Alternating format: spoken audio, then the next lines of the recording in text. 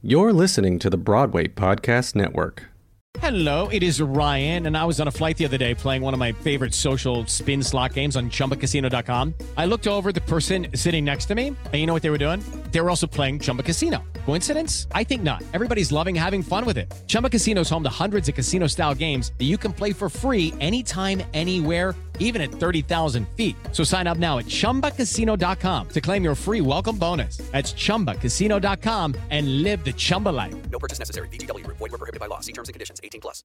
Hello, it is Ryan, and I was on a flight the other day playing one of my favorite social spin slot games on ChumbaCasino.com. I looked over at the person sitting next to me, and you know what they were doing? They were also playing Chumba Casino. Coincidence? I think not. Everybody's loving having fun with it. Chumba Casino is home to hundreds of casino-style games that you can play for free anytime, anywhere, even at 30,000 feet. So sign up now at ChumbaCasino.com to claim your free welcome bonus. That's ChumbaCasino.com and live the Chumba life. No purchase necessary. VGW. Void where prohibited by law. See terms and conditions. 18+.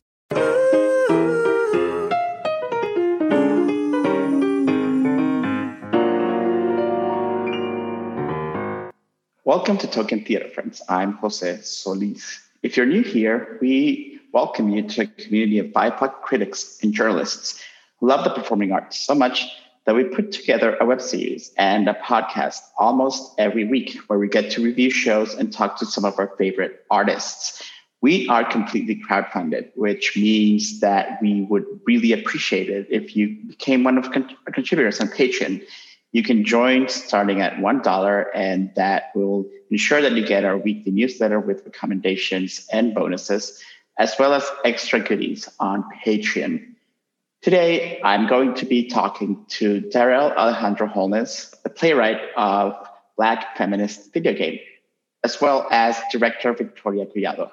Victoria and Darrell have put together this incredible immersive experience combining YouTube chat, video games, and education on how to be a better feminist. So I really hope that you enjoyed this conversation as much as I did.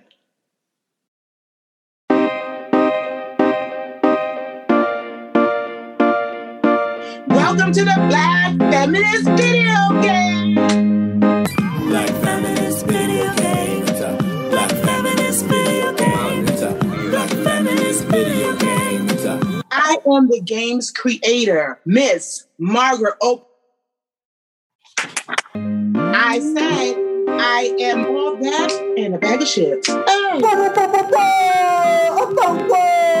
Whoop, there it is. Whoop, there it is. I'd like to welcome the players of my game. Welcome. Are you excited to be here? I said, are you excited to be here? Victoria Collado and Darrell Alejandro Holness, welcome to Token Theater, friends. I'm very happy to have you both here. And to get started, can you tell our listeners and our viewers what Black Feminist Video Game is?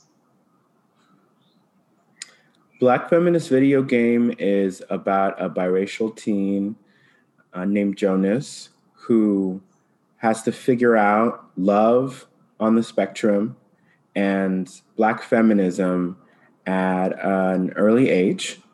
And he, with his friend, decides to play a video game that will help him navigate all of these different elements in his personal life, IRL.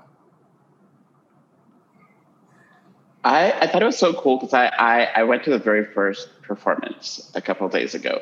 And I was so excited because there's like an interactive element on YouTube where you're like in the chat, and then I was typing some answers while the character was like asking questions, and I was like, I don't know what's gonna happen. And then like suddenly my name was on my TV. And it was like one of the first times since the pandemic sent us home that I felt like I was, that the artists could feel my reaction. And I wanted to talk to you about that. And Victoria, like when you first get the script, how do you imagine the way that this world that Jonas has would expand, and how you were able to bring our interactions and our feelings onto the play as well?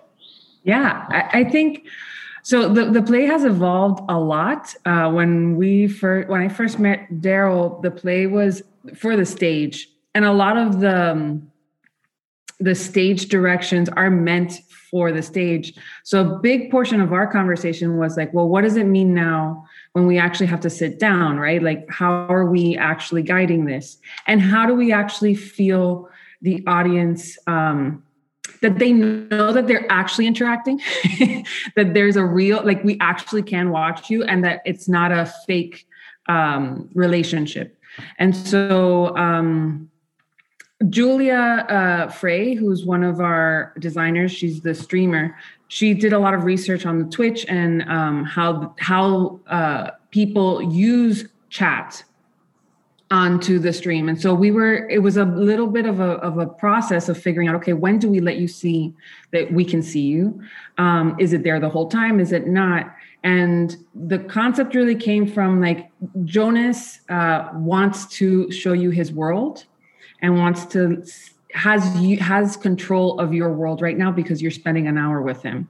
And so then everything that you see in the play, it's like he's either taking you to his desktop to show you a flashback, or he's just seeing that he's calling you out or he's interacting with you. And that was one of the most fun challenges, I think, in the entire piece. And Daryl did such a good job at just kind of delineating where he thought that there would be, like, the perfect place to bring in the audience. And I don't want to disappear again into isolation, like into that glass box I can't break myself into. That glass box I can't break myself out of. You know, only 5% of people with autism get married. Most of us don't even get to go out on a date. Daryl, are you like a big video game fan in general? Because when I was watching this, like, I just had a conversation with my baby brother who's 32, and because I'm currently in my home country in Honduras, and I went to see a show the other day, and he was like, theater is for snobs, and yet he spends most of his free time sitting in front of a computer with his headset on, playing, I don't know what. Like, I feel like his grandpa, because I don't even know what he's doing, but he's like always playing and talking to people. And when I was watching Black Feminist Video Game, I was like, are you like a huge video game fan? Or was this also just like a way for you to be able to invite people that maybe feel sometimes that theater is for snobs, and this is like the right way to like attract new audiences, so to speak? You know, for me, it's both, Jose, and I'm so grateful that you asked that question, because I grew up playing video games all the time and was able to build a community out of that. And I've kept in touch with that community. And even though I spend most of my time in theater, most of my time in poetry, most of my time teaching, I've been able to stay connected to gaming because of the community, right? Because of my friends that have continued to flourish and thrive because of gaming and in the gaming community. And one such friend is Che Rose, whose company, Cookout Games, designed the video game. And I'm so grateful to have him and his team, including Jocelyn Short, the illustrator, as a part of this project, because for me, Che is one of my video game gurus. When I'm like, okay, so I'm playing Zelda, how do I go here? How do I do that? I pick up the phone and I call Che, you know.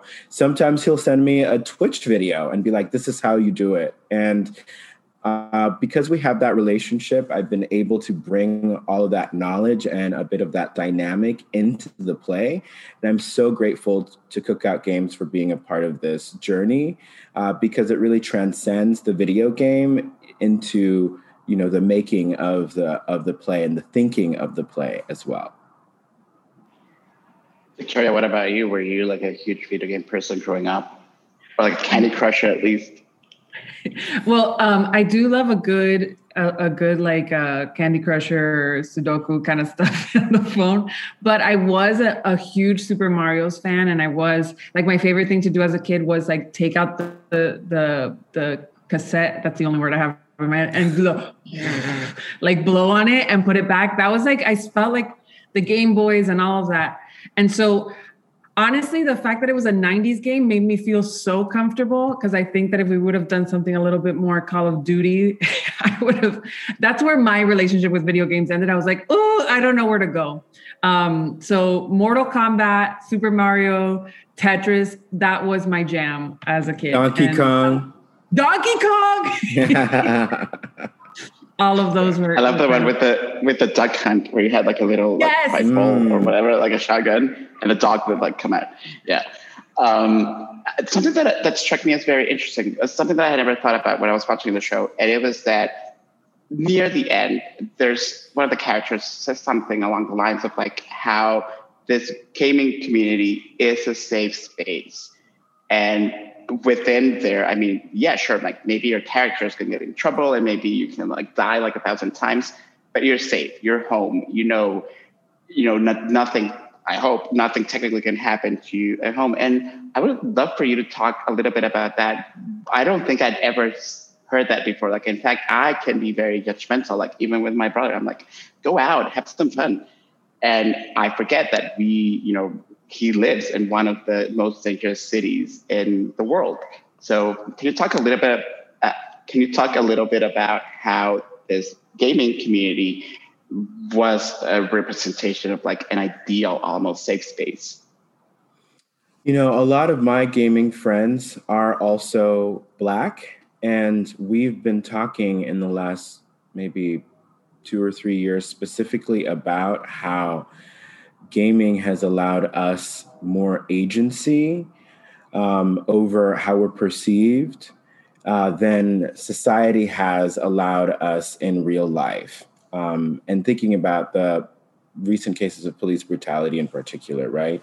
And even Karen's calling out a Black man for walking his dog it was Karen walking her dog and she called the police on the Black man because he said put her on a leash or whatever. That happened blocks from my house.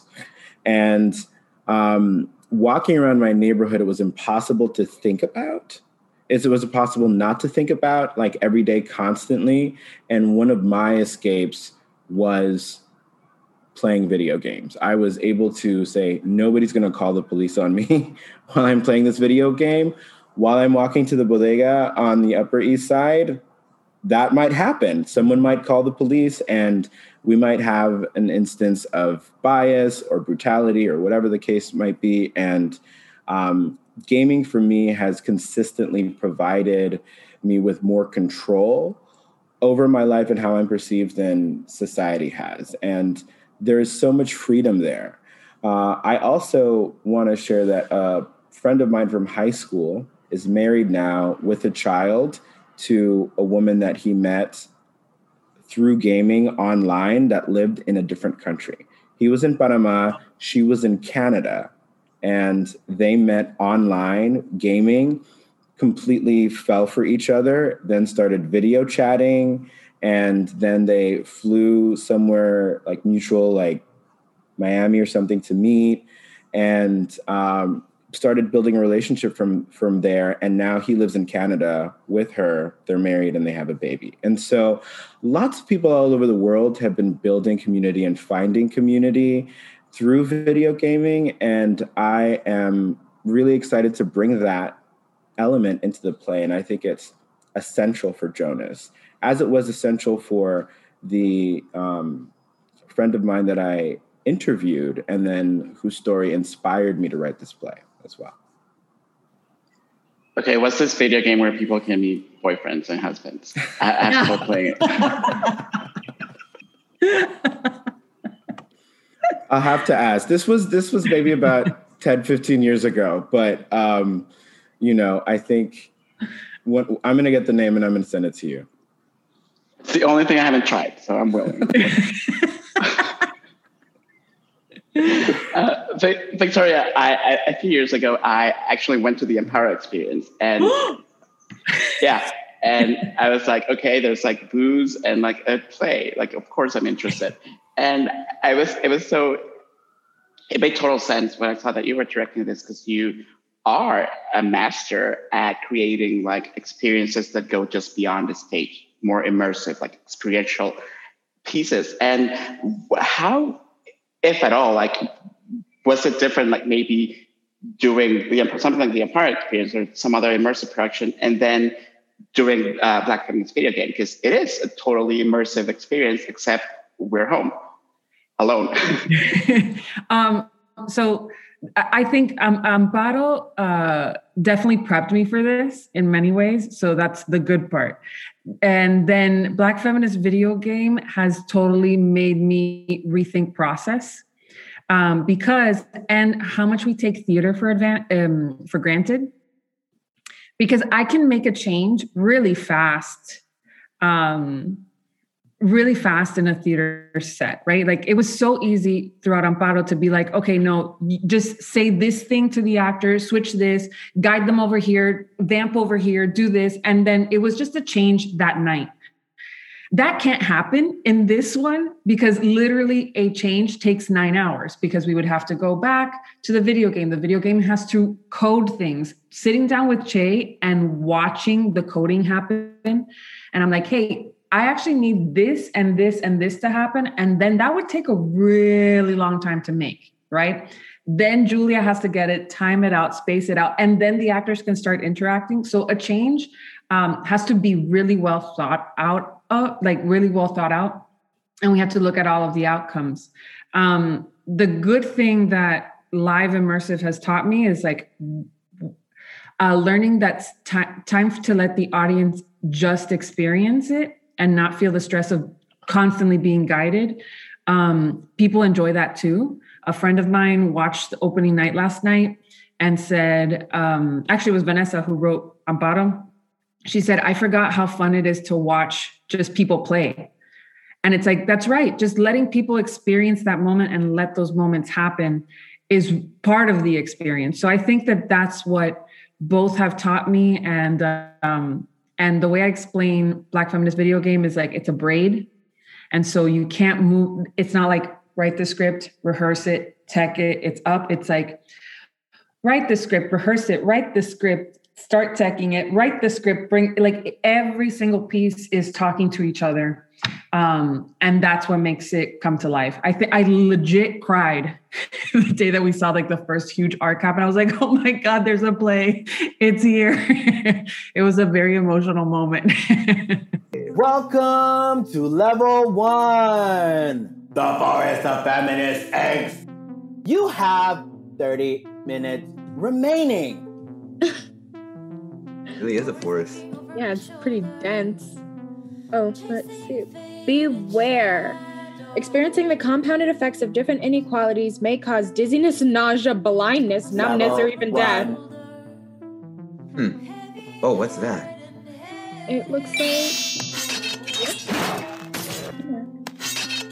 Wait, what's that? My awesome chopping. Nope, shh. Jonas, stop hacking and start listening. And I love that also. Like, I've been like thinking about this a lot, how the very word that we use to describe, a theater piece, a play, it's about playing. It's about games. And I wonder if there were any elements for the two of you, since this was like something unlike anything you've done before. Were there elements where that almost childlike wonder came to play, to keep using that word?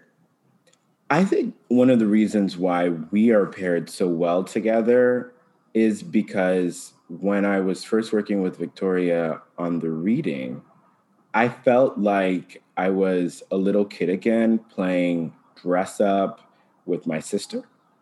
I have an older sister. We're only 14 months apart, so we're very close and we're kind of like twins-ish, though she likes to remind everybody that she's older. We would play pretend and play everything from like capture the flag, with each other, just the two of us, to, pretend that we were characters from our storybooks. And Victoria and I had a similar dynamic where I would come up with an idea and then she would build off of that and then respond with another idea. And that sense of play was always at its core, it was always at our core as a team, as a duo. And I think it's something that's also represented in our dynamic with our with the rest of our creative team, with our producers, and with the cast. There's always that element of play. And I think had Victoria not just been as fun to play with, there might not have been as much play in the play, you know? And so I'm grateful for that spirit of creativity and, you know, always saying yes. And as we learn in improv, you know, that Victoria has. I appreciate it. Well, I mean, the same goes the other way. I think that I always imagine what it's like for playwrights to just like spend all this time creating this world and then handing it off to someone else. I can't imagine what it's like to deliver, like to be like, hi, here's my baby. And I'm going to be open to you just, you know, to do what you need to do with it. And then it is pressure on another hand, but Daryl on the same wavelength was like, what's right for the project is what's right for the project. And giving openness and like giving room for improv and having those conversations of like, what if it's this, what if it's that? Hey, technology doesn't let us do that. What if we do this? He made a song, like a legit song. There is a track and I danced to it. Like that's what the nature of the project, what it has in it. And it has not been breezy. I know that, you know, now when we're kind of out of the storm, we can say like, oh, it was great. But it hasn't been easy in creativity just because of how intense the project is. But because there was element of play and there was room from Daryl, room from the team to just be like, hey, I trust you, toss your idea in there, let's put it together. Because it wasn't trying to control, that's what I think gave breath to the project and let it be what it was. And I think it does also start with the playwright and, you know, not being like, it has to be this way, which is a lot of pressure. I was very touched by the fact that, you know, Jonas is a Black man, but then at the same time, he's trying to learn the worth of Black women. And I couldn't help but think about, like, you know, like I was thinking right now about Beyonce, but even Whoopi Goldberg did an interview recently where she said something along the lines of older Black women are going to be the people who save the world. And at the same time, they're probably the most oppressed people in the world. And I really loved how, despite this is Jonas's experience, you know, like learning experience, it's not a play that's like going like, you know, like this is the lesson and you have to learn this and all that. But can you talk about the nuances that came into play for you to be able to make both points that, you know, like, sure, it's okay for people to learn and to be better, but at the same time, you know, like Black women are being murdered. And there was a Breonna Taylor mentioned in the reference in the play and all that. And it almost feels like we're moving too slow. And while we're just waiting, well, many people are just waiting for Black women, so to speak, to save them. No one's like protecting them or like caring for them or like trying to educate themselves about how to create a world where Black women are also safe. You know, I think that's a fantastic question, Jose, and it's one that we continue to contemplate, and it's one that I don't have the answer to, and one that Jonas doesn't have the answer to either. And what I've walked away with from my experiences reading, you know, the work of Kimberly Crenshaw and Patricia Hill Collins and Audre Lorde and myriad other Black feminist scholars, womanist writers, is that it's going to always be a lot of work, but that work can also bring joy and that work can also be joyful. And that's really what I want everyone to walk away with after they watch this play, that we all need to work together to figure this out, how we can center Black women, how we can be more inclusive, how we can help prevent the murders of Black trans women as well, right? why it's important to bring those who killed Breonna Taylor to justice. I don't have all of those solutions, right? But I know that it's important. And I think that as a community that includes everyone in this world, we can work together to figure out, how to save it. And so Black women are saving the world. And I don't think that they should have to do that alone. Thinking about that Breonna Taylor reference, one of the things that's almost kind of like, I would say like one of the pros of pandemic era theater is that theater can react and theater makers can react to what's happening in the world almost in quote unquote real time, right? So knowing that you have this power to be able to like introduce things that are happening in the news, in the world, in your community, and put them in the work that you're doing, how do you know then when the work is set? Or is the idea of a Frozen show something that's not going to be important during this era of digital theater? That's a really good question. I think that, it's up to the playwrights, I think, of how current we want to keep things moving. But I also think that something that theater has never been able to do is capture a moment in time the way that film does, right? Like film's able to say like, this was this date, this time, in this moment. Like this is like a horrible example, but Three Penny Opera was something when it was written and it means something else now. And we actually can't tell what it was then. And so every time, it's funny that you bring up the Breonna Taylor moment because it's the one that hits me still like, oh, we're still there. Like it's the one that's like, this happened even before Daryl and I met and even started on this project. And the fact that it's still current right now when it should feel, I was hoping, weirdly, I was hoping we were going to have a problem. I was hoping that Daryl had to change it.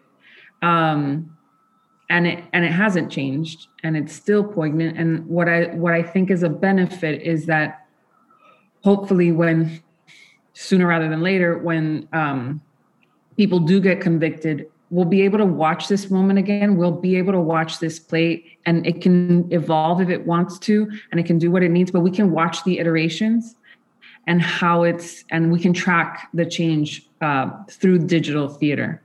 But we have to keep going to see what it's going to look like.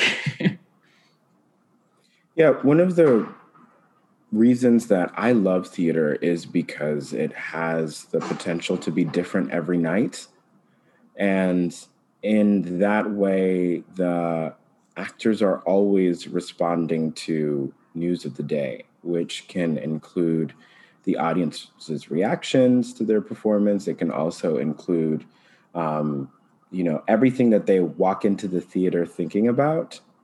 And I think the online experience that we've created with this play allows them to do that and so much more, because they actually have the space to interact with folks in the chat, to respond to questions that people are asking, right? And to update the script in a way and keep it fresh so that it's always in the now and that it is different every night.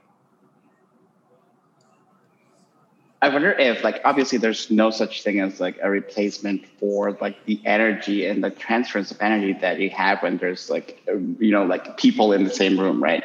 But I wonder for the actors and also for you, because I saw you, Daryl, you were also in the chat the other day. I wonder if the chat and the interactive aspect of the play in any way kind of maybe not replaces, that energy, but have you found something different, something that you enjoyed, something that gives you something, I don't know, similar but not the same as you would if you were in a live space together?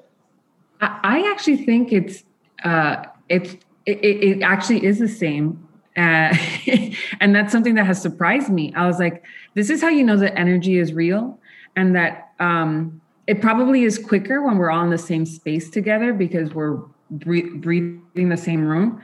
But my favorite chat is the chat that's behind the scenes while people are chatting, and they're like, oh my God, this chat is on fire. And they feel it. Like, I was mind blown the first time we had an audience, and that there's always something that happens to actors that they like turn on when they have an audience. And it happened. I was like, oh, I forget that they're in a room by themselves, but they turn on and they're with them and they're feeling that energy. And what's actually fantastic is that we can see their thoughts in the moment, something that we can't do in real theater space. We can see, like, there's these moments that we've always had questions like, will they get this? Will they get that? And then they're saying it. They're legitimately saying it in the moment that they feel it. And you're like, oh, it's happening. It's happening. And energy is super real, and it does transcend the Zoom camera. I am going to write a thesis on that.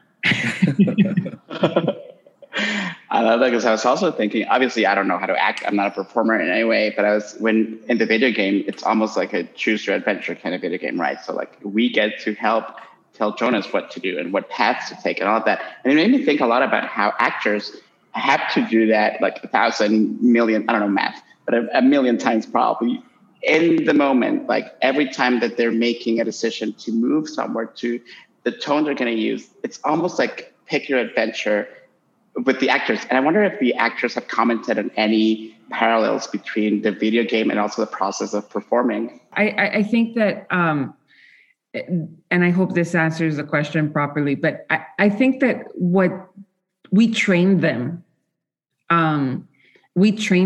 to be as much as they can in the moment.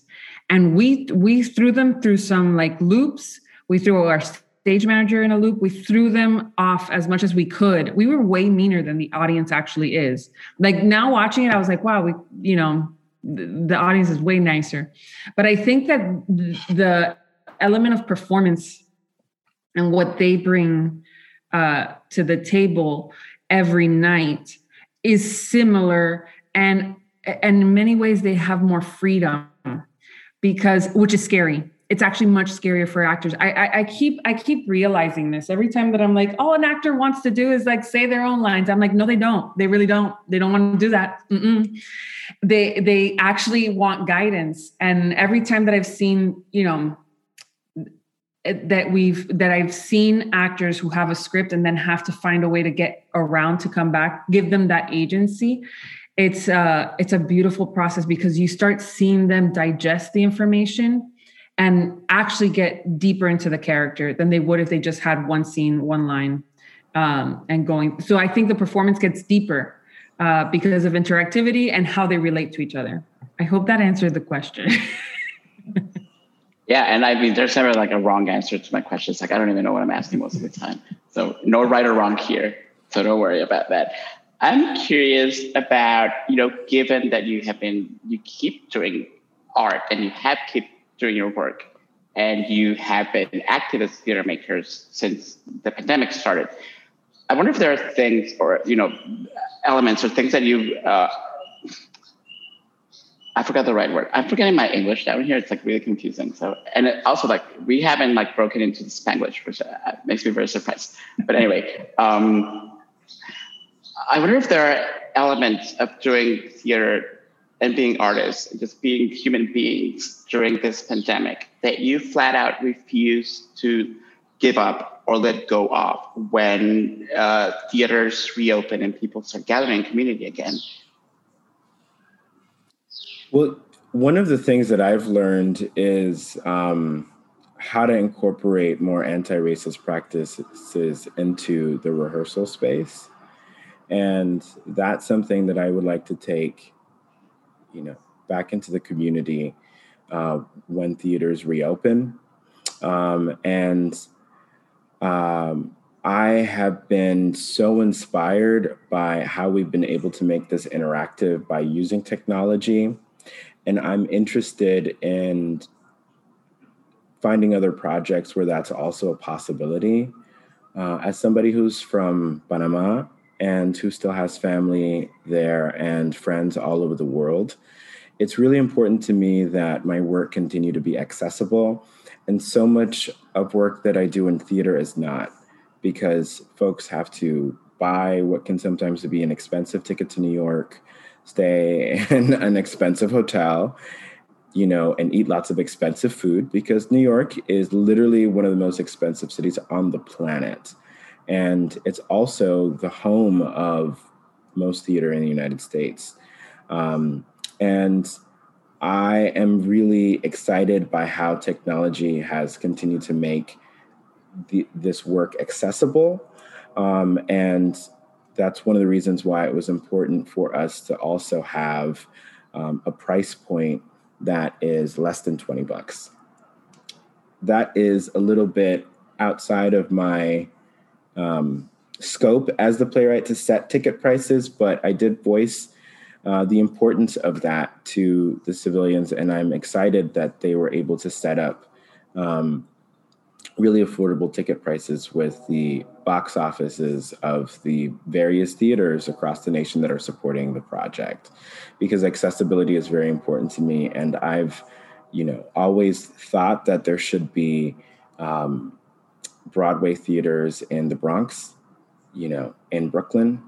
There's no reason why it all needs to be in 42nd Street. And from what I understand, taking it out of those traditional Broadway houses that are owned by just a small, tiny group of people could also help make tickets more affordable. And so affordability, accessibility continue to be important to me. I'm excited that we were able to achieve that with this play, and I would like to achieve that with more plays and more projects going forward as well. Yeah, I second all of that, because I think what this does, it has opened to new audiences. Also, people can be in Seattle. Like, I love that Daryl can be in Seattle right now. You can be in Honduras right now, and I can be here in Miami, and that conversation can happen. Meetings can happen. Tech can happen. Those things can happen. I think that when we come back to a real world, I would hope that time is something that we can gain. Producing, there's like two way, get it up, tech it, and go. And that's because of cost. So I'm hoping that we can find ways for time to be allotted for us to play. And that's from a totally selfish artist standpoint, but that we are allowed to do our job, not create a product. That's something that I've seen a lot lately. But prior to the pandemic, it was a lot of create a product, go. And there is no exploration. There is no let's try something new. And now, because we all had time, we were in rehearsal for a while, but we've been talking about this project for a year. And it's gone through different iterations of how we could do it. And time, I do think, is needed and to create fun experiences. They did such a good job raising you. Why are you having trouble raising up others? And what do you see here? Sabine walking home. Look harder. I see Sabine playing her Switch. Daryl and Victoria, thank you so much for joining me. Would you like to tell our listeners and viewers where they can find Black Feminist Video Game and anything and everything else that you're working on these days? Well, the preview for Black Feminist Video Game happened on April 27th, which just happened to also be the publication day of my poetry chapbook, Migrant Psalms, that dropped that day. And it is the winner of the Drinking Gourd Poetry Prize and was released by Northwestern University Press. Check it out if you're interested in poetry. It's still National Poetry Month, so no excuses. And I have a full-length collection dropping in February from Notre Dame Press, which was the winner of the Andres Montoya Poetry Prize from Letras Latinas. And you can find tickets for the show at various partners. Victoria, do you want to share who those partners are? We have the Civilians. You can find tickets at the Civilians website, as well as Center Theater Group and OSF over in Ashland. Those 3 partners are selling tickets, showing it across the country, and it is amazing. I guess we technically have a rolling world premiere, Daryl. Yeah, a rolling world digital premiere. Yeah. And the project was also co-commissioned by Lafayette College as well. And 59 East 59 as well, right? Yes. So there's been a lot of support that we've had. On my personal end, if people want to go over to Abre Camino Collective, that is my company with Vanessa Garcia, there's a couple of projects brewing that are coming up. And so if you want to follow us there and keep up with that, and also you should just follow Daryl at Black Boy Travel Joy and me at It's Vigiling. And you should continue listening to this show. But you should follow us, one, because we're fun on Instagram, and also because this relationship isn't over and great fun stuff is coming. Definitely. I love that. Muchas gracias. And break a leg, mucha mierda during this digital premiere world extravaganza thing. And thank you both for joining me. Gracias, Jose. Gracias.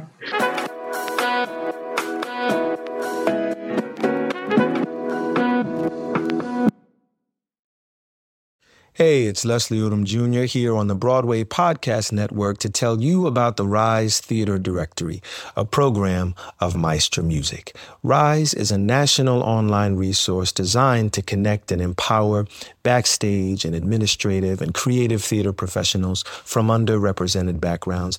If you work or aspire to work in the theater community, this can help you find your next project. And if you hire theater professionals, search the Rise Theater Directory to find your next team. Create your profile now and get more information by visiting risetheater.org. That's theater with an RERISETHEATRE.org, because only together we rise.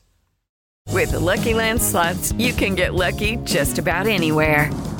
This is your captain speaking. We've got clear runway and the weather's fine, but we're just going to circle up here a while and get lucky. No, nothing like that. It's just these cash prizes add up quick. So I suggest you sit back, keep your tray table upright, and start getting lucky.